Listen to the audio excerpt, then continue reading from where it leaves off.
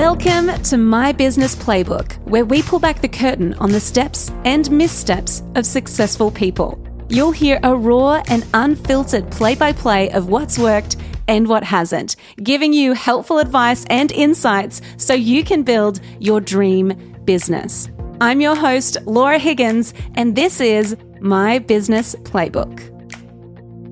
Well, hey there, and welcome to My Business Playbook. Thank you for joining me wherever you are, whatever you're doing, whether you're walking your dog, driving, avoiding your children, doing some housework, whatever that looks like. I hope that you are enjoying yourself. Today I'm joined by Amy Parfett of Wedshed. Now, if you've been married, if you're engaged, if whatever that's down the line for you, then you probably have seen Wedshed online. This is an Australian company that helps people to have a wedding that is them. So kind of ditching a bit of the convention and tradition and doing weddings your way. What I love about the Wedshed story is that they have totally, really revolutionized their industry, and they have completely reinvented their business over and over again. And when you speak with Amy, she is super, super inspiring and just a lovely person. So I'm really excited about this conversation. If you are a creative, if you are wanting to monetize your online brand, then you're going to love this conversation because Amy talks about how she and her business partner Mel have built this platform, built this really beautiful community of people who trust them, people who love them, and how they've actually monetized that. So it's a really cool conversation. I know you're going to love it. Let's dive in to my chat with Amy from Wedshed.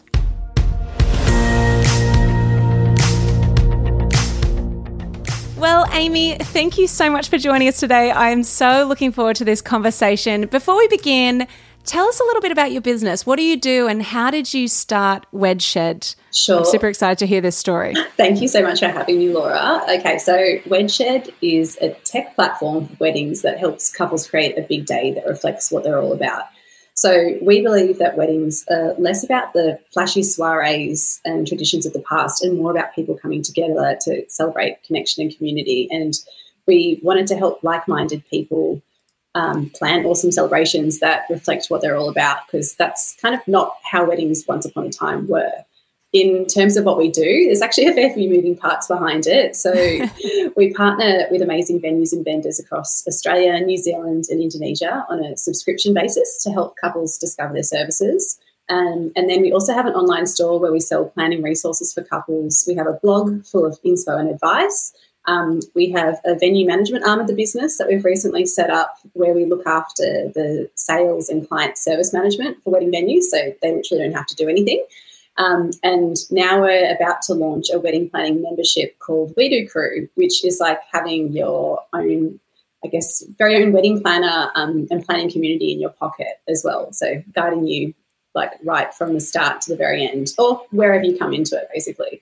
So there's a bit and we've got bigger future evolution plans, but that's kind of in a nutshell what we do. And I guess Wedshed, where it started from, it was initially a place to discover amazing wedding venues, a bit like an Airbnb for weddings. And the idea came about, I'd say, after, 1,000, I shouldn't pit myself as like a massive drinker even. It probably came about after a couple of bottles of wine. Close to 10 years ago. 1,000. 1,000, yeah. You can tell I'm just really optimistic there. Maybe not. Yes. So after a couple of bottles of wine, there's probably 1,000 bottles of wine over the course of that year though, right? So anyway. Yeah, I would say so, yes. Yeah, it was a culmination of a year's worth of thinking. So maybe that's not too inaccurate. But anyway, my business partner and I were having a jolly night in London at the time, and one of our close girlfriends was getting married, and she reached out to Mel to say that her wedding venue had fallen through. It's sort of like a couple of weeks out from the actual day, and understandably was pretty stressed. So we jumped online to try and help her find something new. And this is back in, I suppose 10 years ago. So at the time, there just wasn't really a lot of stuff out there in terms of weddings that was speaking to the kind of people that we were and the kind of weddings that we wanted to have one day. And we knew that, we'd both been with our partners for a long time. knew we were headed on that journey ourselves, and we're kind of shocked to see that, like, for something that's such a pretty standard life event, like a lot of people do get married. There wasn't a lot out there that was, quite trustworthy. Everything kind of like presumed that you had been either wanting to be a bride since you, like, the second you were born, and like you were just all about the tulle and the pink frills and all that sort of stuff that wasn't really speaking to us. Or there were platforms out there that were partnering with like cool spaces, but then also that have the RSL club, and it was very much a very obvious, clear pay to play kind of scenario. So we were like, well, where are we going to find inspiration to get married and not just find generic advice on the internet that doesn't apply to us? That's kind of where the idea came from. At the time, the share economy was like super hot stuff as well. And we'd been using Airbnb for travel for years, but there was no similar platform bringing together cool spaces to get married at. So we sort of saw a gap there. And we'd also grown up spending time on family farms and could see the value in underutilised spaces and realised that there was an opportunity there to help commercialise these spaces for future-proofing properties, really, and by adding additional revenue streams for family farms in the future through weddings. So that's kind of, where it came from. It's incredible. And you really have kind of I'm saying marked your territory, but I'm immediately thinking of like my puppy peeing. But what I mean is you've really become known as the go-to people. If you want to have a wedding that is uniquely you, that is, like, I immediately think of Wedshed. And before we jumped on this call, I was like, oh, when I got married, you were the resource I was looking at, because I wasn't looking at like wedding magazines or things like that. I knew that we wanted something that felt like us. We wanted something that was simple but kind of luxe and fun. And, I think it's really, really cool how you've just kind of drawn a line in the sand and said, there's a gap here and we're going to fill it. And what I love about your journey, Amy, is that you haven't just gone, okay, we're going to be an online platform that we monetize the platform through advertising or through venues paying us. I love that you have gone, okay, cool, there's another gap in the market with this venue management, client services type of thing. There's another gap over here. I love that you're constantly seeing opportunities in the market and thinking about things in a really creative way. I think it's really, really cool how you've done that. So talk to me about, thank you. You started your that's fine. Talk to me about how you've started, because you started with Mel, your bestie. Mm-hmm. How does that, because you're very creative, and I think that really, you can see that through your content that you produce, through the brand, through the way that you see opportunities. You're definitely super entrepreneurial. And talk to me about the dynamic, you and Mel, this duo of two friends who've started a business. How does that kind of work day to day? I honestly couldn't imagine not having a co-founder, having Mel by my side. And I say that not to make anyone that doesn't have a co-founder feel like they should, because my hat goes off to anyone that's doing this solo. I think you're a freaking wizard, because Mel is definitely we're just really fortunate to have a dynamic. And I think that's probably the main thing that is important when you have a co-founder, is that you find the right dynamic, because so many people, when Mel and I went into business, we've known each other since primary school and have been like best mates since then. So a lot of people, understandably, were very nervous for us and warned us of the pitfalls of, going into business with your best mate, that it could really damage your relationship. But I think we'd tested the waters for long enough. I mean, we'd travelled around the world together when we were 21. We lived together for over a year in London when we were 25. I think if you can do those things and be literally in each other's faces and pockets and kitchens and bathrooms for that sort of period of time and you don't get sick of each other, then that's probably a pretty good indication that you're going to be okay.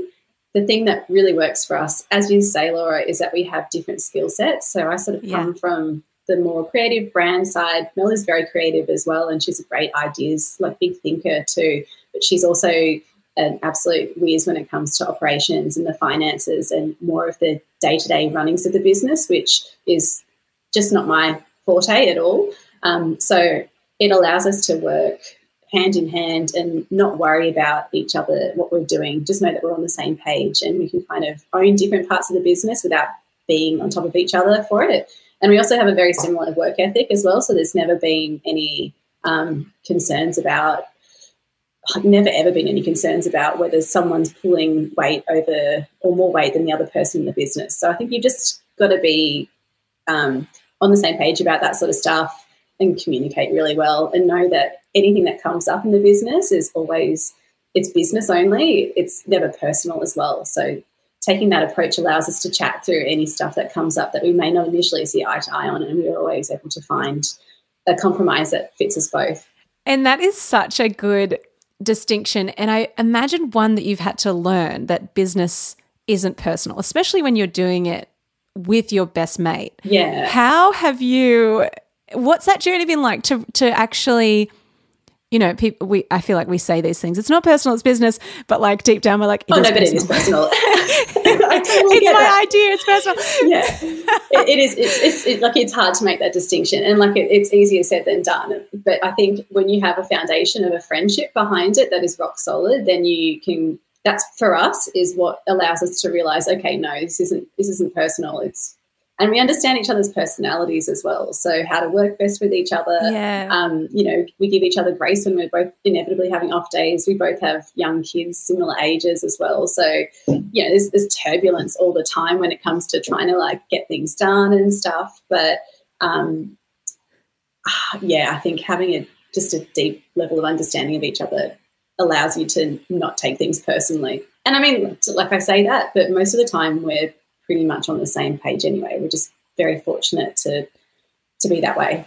Yeah, that's amazing. I love that, because I think about I mean, I don't know if this is like what your relationship is like, but I know that my relationship with my sisters is very different to my relationship with my friends. My sisters, there's this robust, whatever happens, whatever fight we have, whatever moment or disagreement or off day or whatever, we know we're going to sort it out, we're going to be good. Yeah. Do you feel like there's that kind of, because of you've traveled, you've lived together, do you feel like there's kind of that closeness of it's quite robust by this point? Oh, absolutely. There's definitely a sister element there. We don't ever bicker or anything in that like way that I have with siblings. I know what you're talking about. It's that like, I love you, but I fucking hate you right now sort of thing. Yeah. We don't have that. We just generally always love each other.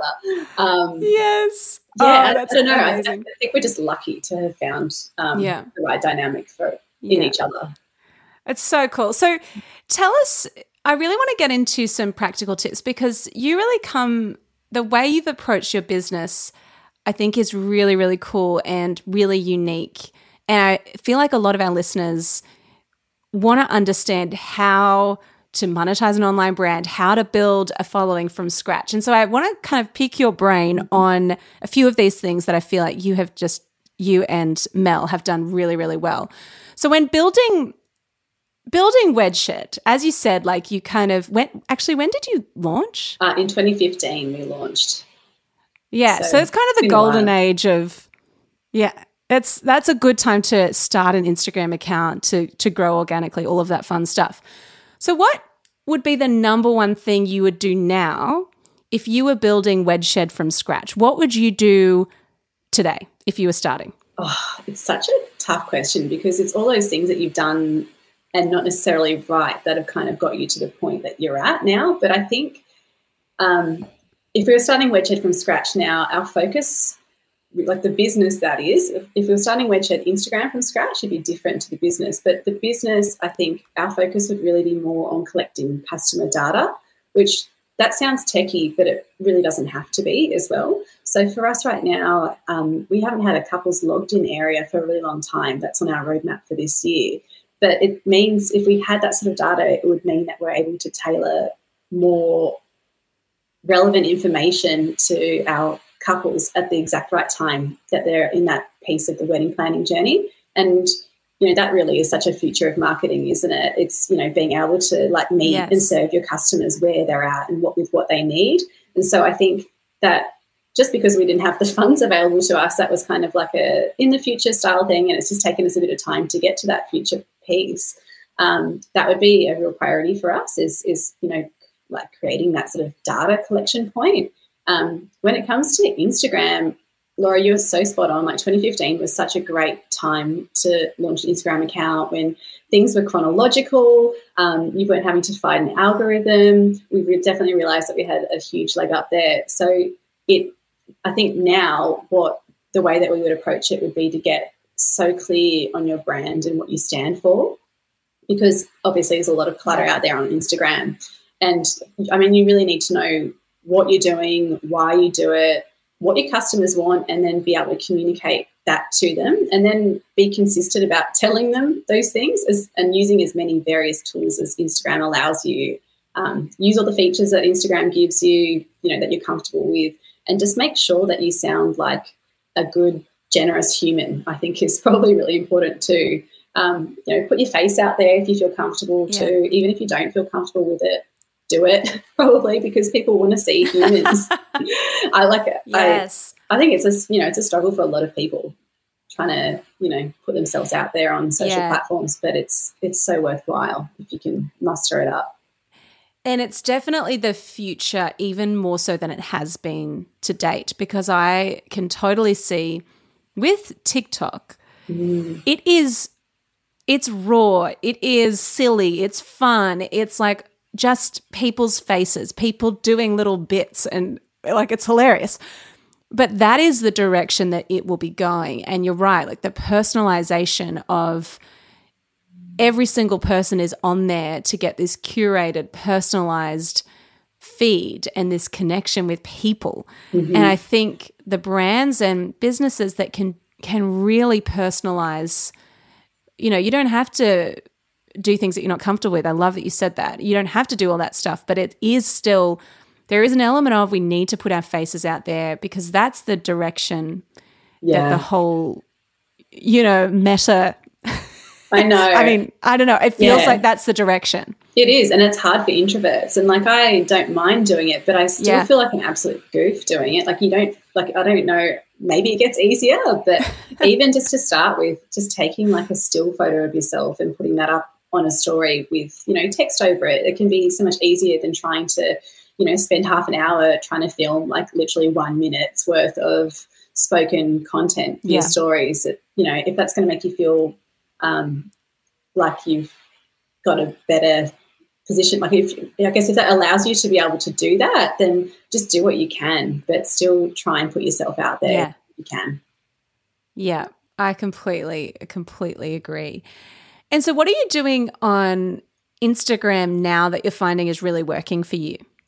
I think for us, what's working at the moment is using as many of their features and tools as possible. So you see a lot of stuff where people are like, oh, it's all about reels. You have to be like creating reels every single day.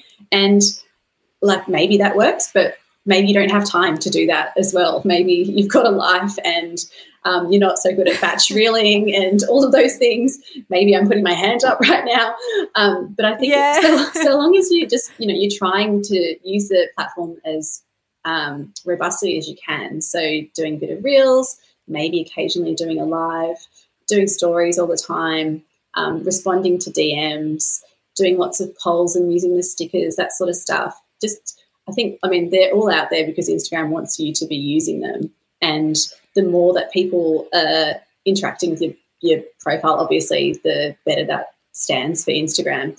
I think having conversations in DMs is like a big thing that we're working on doing more now. So responding to people with voice memos occasionally and just actually responding to DMs. Like we get a lot of DMs and we try and be as responsive as we can.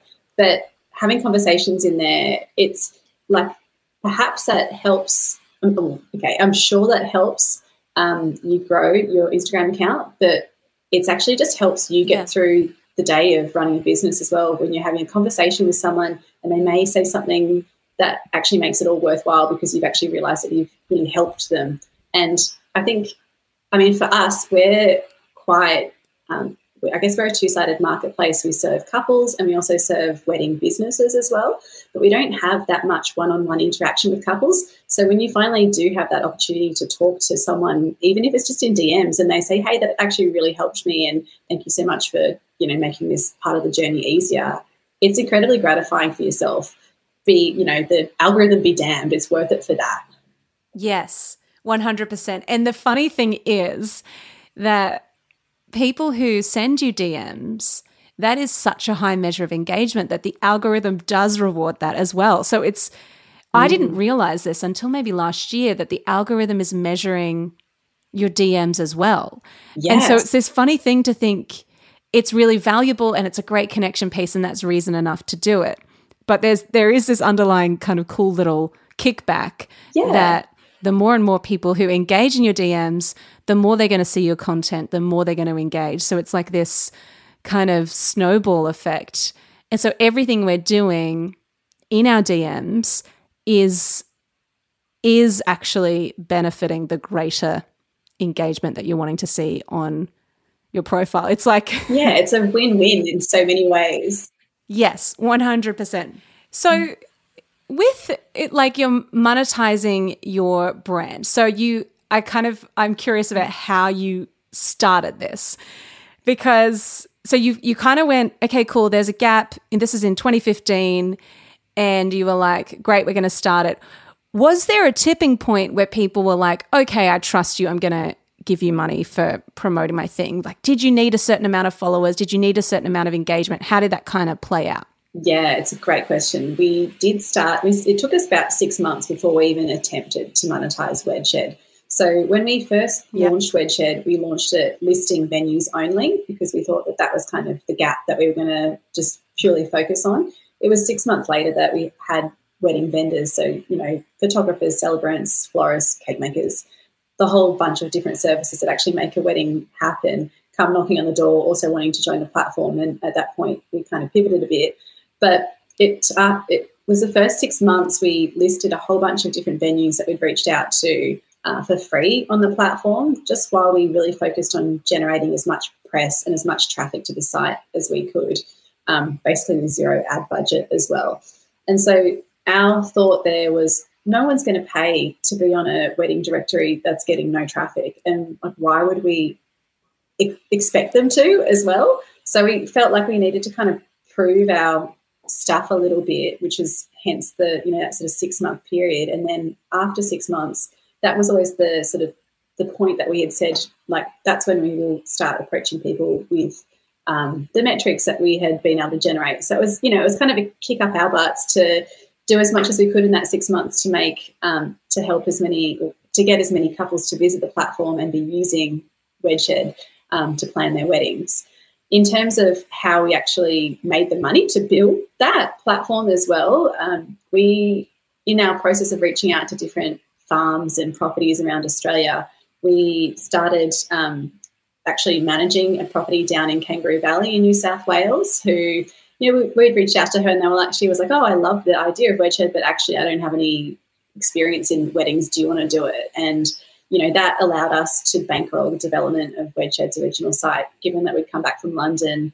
We'd gone back to our sort of regular career jobs and didn't have any funds to spare. So it was incredible because it allowed us to not only get the experience of, I guess, understanding all of the different challenges that wedding venues go through, but it also, sorry, my dog's snorting in the background. It was incredible because it allowed us to understand the challenges that wedding venues go through, but also to be on the couple side and see the sort of questions that wedding venues were going to be asked as well. So we had a real full insight into the industry that we hadn't previously as well. And I guess that's such an invaluable, is it invaluable or is it just valuable? I don't know which word I'm supposed to use. It's a really valuable part. Is it both? I don't know. I actually think both work. I think both work. Invaluable. I'm going to go with invaluable. It does sound like I'm saying it's unvaluable, but it's not. It's such a valuable part of the process, and you can only get that by doing, right? Because, and I think what happens, a lot of creatives, and I think a lot of women who, in particular, who want to start a business, they want to have their 5-year plan. They want to have that happening right now, and they want to have every single thing sorted out. And there are some questions they could never possibly know the answer to until they do. And so I love that your journey has just been, okay, we're going to launch this site and then we're going to make money however we can by managing this wedding venue that has never done it before. And then we're going to iterate and keep changing. And I think that ultimately leads to more success because it's not a fixed mindset of, well, I know everything there is to know about this industry and I'm going to do what I think. Like, I love that you've been kind of revising and updating things as you go. And like it was, I mean, having that experience of turning a farm into a wedding venue from scratch, it wasn't what we expected to be a part of our business journey, but that's actually now what we're doing later on because we can see the gap in that. And in terms of like, you know, taking on venue management, which, you know, if we hadn't done that, then we wouldn't have had that experience to, you know, potentially explore 4 or 5 years down the track. So you just don't know. I think that's kind of the thing. You just got to like take on as many challenges as you can if they make sense, and then you just don't know where it's going to lead you later on because, you know, business journey is always so fluid too. Yes, totally. What would you say to someone who is listening who wants to start, they have this idea that they're like, I don't have much experience in the industry, but I can see a gap, or maybe they do have experience, but they need to go out on their own, or they want to quit their day job. What would you say to someone who feels like they need to have all their ducks in a row before they begin? I would say you never will. So just do it. Just take a step and it will feel uncomfortable. I think we're also conditioned in life to trying to have as much in control as we possibly can. And unfortunately, it doesn't matter whether it's business, whether it's babies, whether it's wedding planning, whether it's like it's just literally anything, you're never really going to have anything in control. And I think this pandemic has taught us that as well. Like just when you think you've maybe potentially got things sorted, like, you know, a little bug comes along and changes things just a smidge. So I would say, oh my gosh, just see what the smallest thing that you can do to getting started on on your business journey might be, and just take that step or list out the small things and just do one thing each day. And before you know it, it all kind of snowballs and you actually find that you're doing it. There's no better time than, you know, today or tomorrow. Yeah. And actually on the COVID thing, how has that impacted, because you would see firsthand how it's impacted, of course, the wedding industry, the people you work with, your couples. How has that impacted your business and how have you pivoted and adjusted to everything with COVID? It's been huge for us. So weddings in a pandemic, they're very not conducive to one another.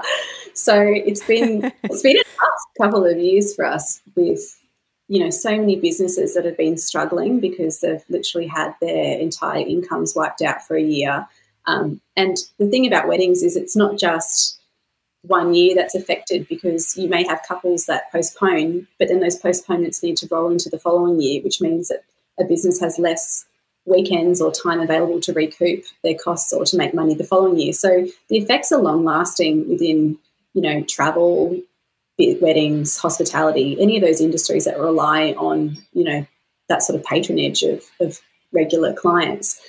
So it's been a challenge, but what it allowed us to do was to take a step back and really look at the business, the direction that we were going, and fast track some stuff that we always had in our pipeline, but bring it forward sooner. So we've got a new business that we'll be launching soon called Gravy, which is a digital wedding registry. That was something that we planned to do, but had it not been for COVID to come along and kind of squash like our regular form of making money in some ways, or sort of stagnate it, we probably wouldn't have found the time to do it, you know, that we in the sort of time space that we have. It also allowed us to make some big decisions about our team and our sort of the way that we approach our tech, because our business essentially is a tech business, but we've always outsourced it to agency. up until last year when we were at a bit of a fork in the road. Thank you, COVID, for that. When we were like, okay, well, do we need to find a new agency, or do we need to finally take that step to bring tech in-house? And, we took that in-house step, and it's huge. It's incredible because now we've kind of got a solid tech stack and a solid tech base, and it allows us to do so many things that previously would have cost us probably way more money and way more time as well. So there's been a silver lining from it. But that's not to say it hasn't been without its major challenges and stressing moments throughout the last couple of years. Yeah, completely. And I can imagine your clients needing you to be rock solid and calm and really supportive, and then the moments of like behind the scenes being like, oh my goodness, like telling everyone else it's going to be all right, we're going to figure it out, and then freakouts behind the scenes. 100%. I think you're absolutely right. I mean, all we could try and do was be as helpful as possible for people, and know that at some point in the future this kind of will either fade away or become a new normal, as we were sort of discussing previously. But yes, it's all you can do is kind of just hold on and like look at the different opportunities that are available to you. We've seen so many businesses pivot during this time just to be able to survive as well. And I just think that the more you can try and look at these scenarios as an opportunity rather than a detriment, as cheesy as that sounds, honestly, it's just good for your mind trying to approach it that way. 100%. I completely agree with that. And I think you and your team have done an incredible job at, keeping your community feeling like, okay, it's actually going to be all right. We're going to figure it out. I think planning a wedding in this time would be super, super tough. And being being in the wedding industry, whether you're a florist or venue or whatever, is crazy. And so I think you have done a really incredible job to keep things positive and to keep people feeling like, hey, actually it's going to be all right. Thank you. I appreciate that. Oh, it's true. I mean, yeah, I love your content, and I'm like, I'm not getting married again. So, but I love it. So I want to talk to you tell us a little bit about Gravy, because in this time, I have no idea how you have found the time to do this, but you're launching a new business called Gravy. Tell us a little bit about the vision behind this. Yeah, sure. Look, I think starting new businesses are definitely made easier without children and pandemics and existing businesses, which are, is probably the most time-consuming child of all. But we are launching a new business called Gravy. It's a digital wedding registry that helps modern couples ask for cash and non-monetary gifts of time, skills, and good deeds. And so where we've come from with this is that we know that modern couples don't need another toaster, they don't need another cheese board, the kind of stuff that you typically see on a wedding registry.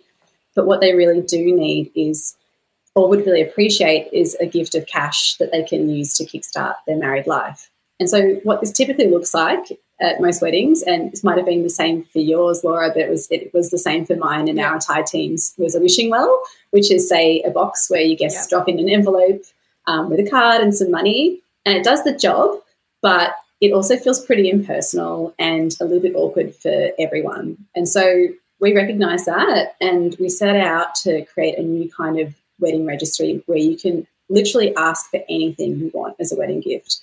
And so what that means is you can collect cash contributions from your guests and in turn communicate what you'll use that money for. So you might be looking for a honeymoon fund or a fancy new piece of artwork or a cool coffee machine or something like that.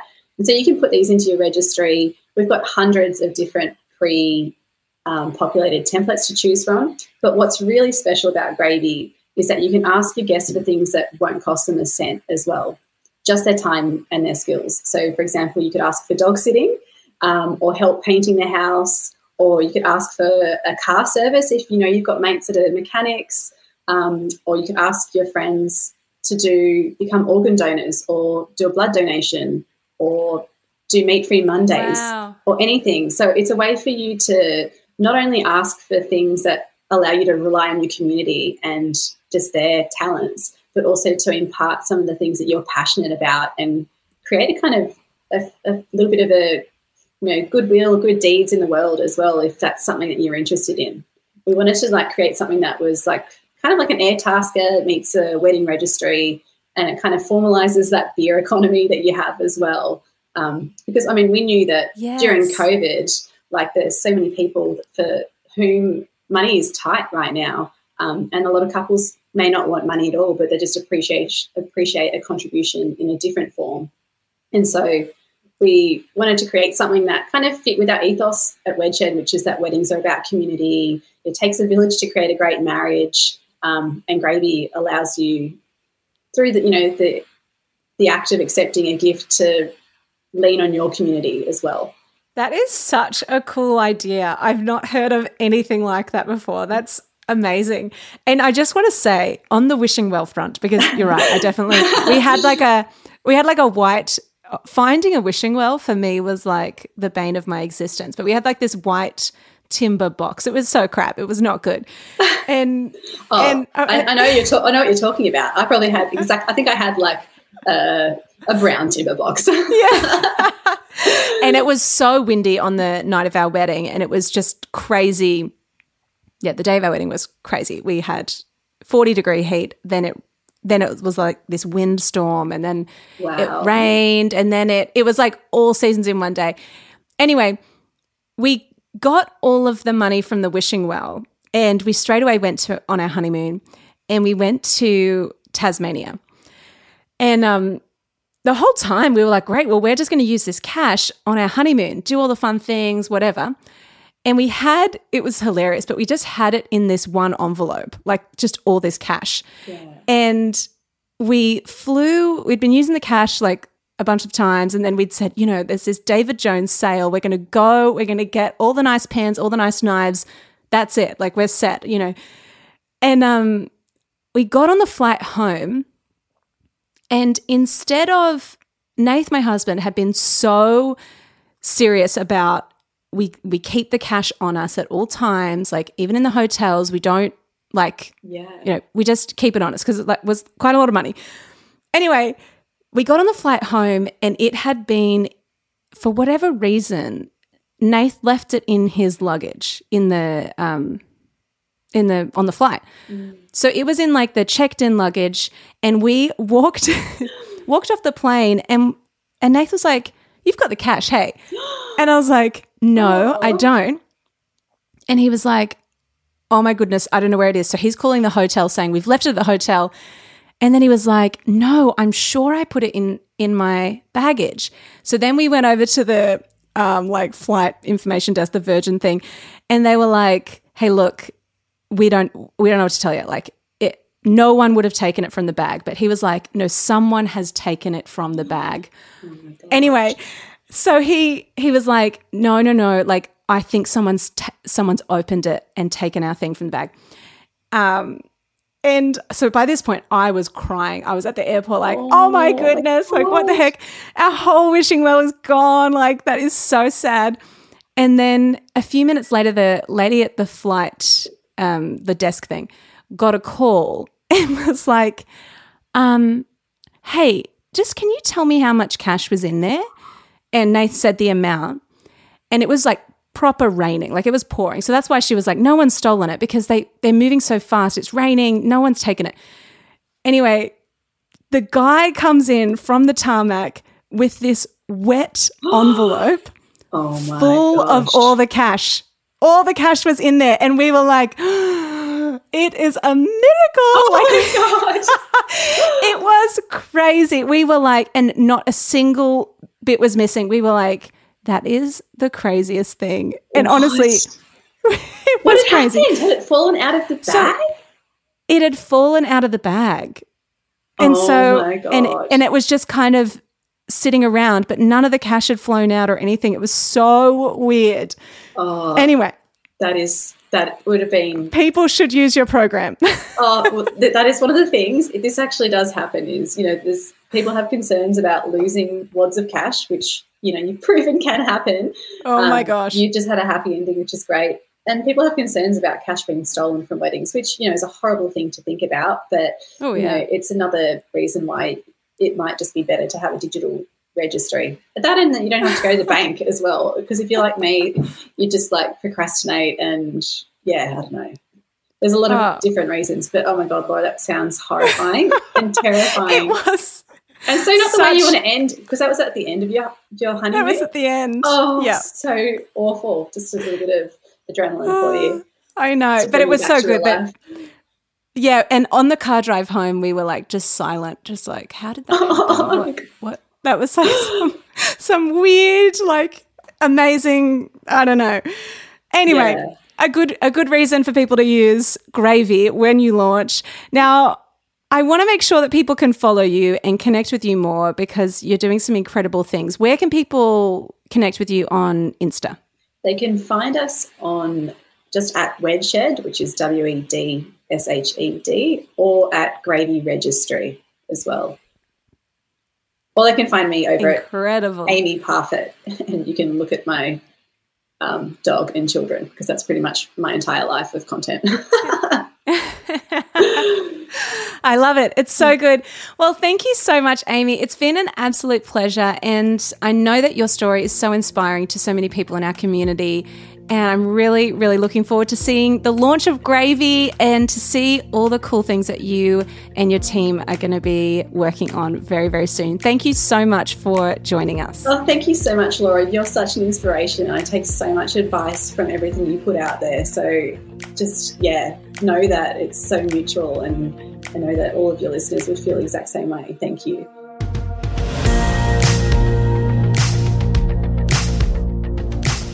Well, there you have it. That is the play-by-play for this week. I encourage you to follow Amy and her team on Wedshed, even if you're not getting married or, thinking about weddings. It's a really cool platform. It's a really great, the way they approach content, the way they approach their community is incredible. Definitely check that out. I also encourage you to check out Gravy, their new brand and new platform that's coming very soon. Head on over to our show notes to access all that good stuff. As always, if you've loved this episode, can you please do me a favor? Can you please share it with a business buddy? I really want to spread these wonderful stories that people are sharing. I really want other entrepreneurs and particularly other women in business to hear these inspiring stories. So please share it with a friend who you think will love it. It's kind of good karma to do that. So please share it far and wide. If you share it on Instagram, wherever you're listening to it, share it, and I will do a little happy dance from wherever I am, and we can chat on Instagram via the DMs. Okay, as always, music from this episode is by my dear friend Jake Scott. You can find him on Spotify. It's a fun, good vibe. Definitely recommend listening to him while you're doing a bit of work. It's kind of a good bop situation. I'm bopping as I'm saying this. Okay, I'm going to stop talking. I will see you same time, same place next week. In the meantime, go get 'em, my friend.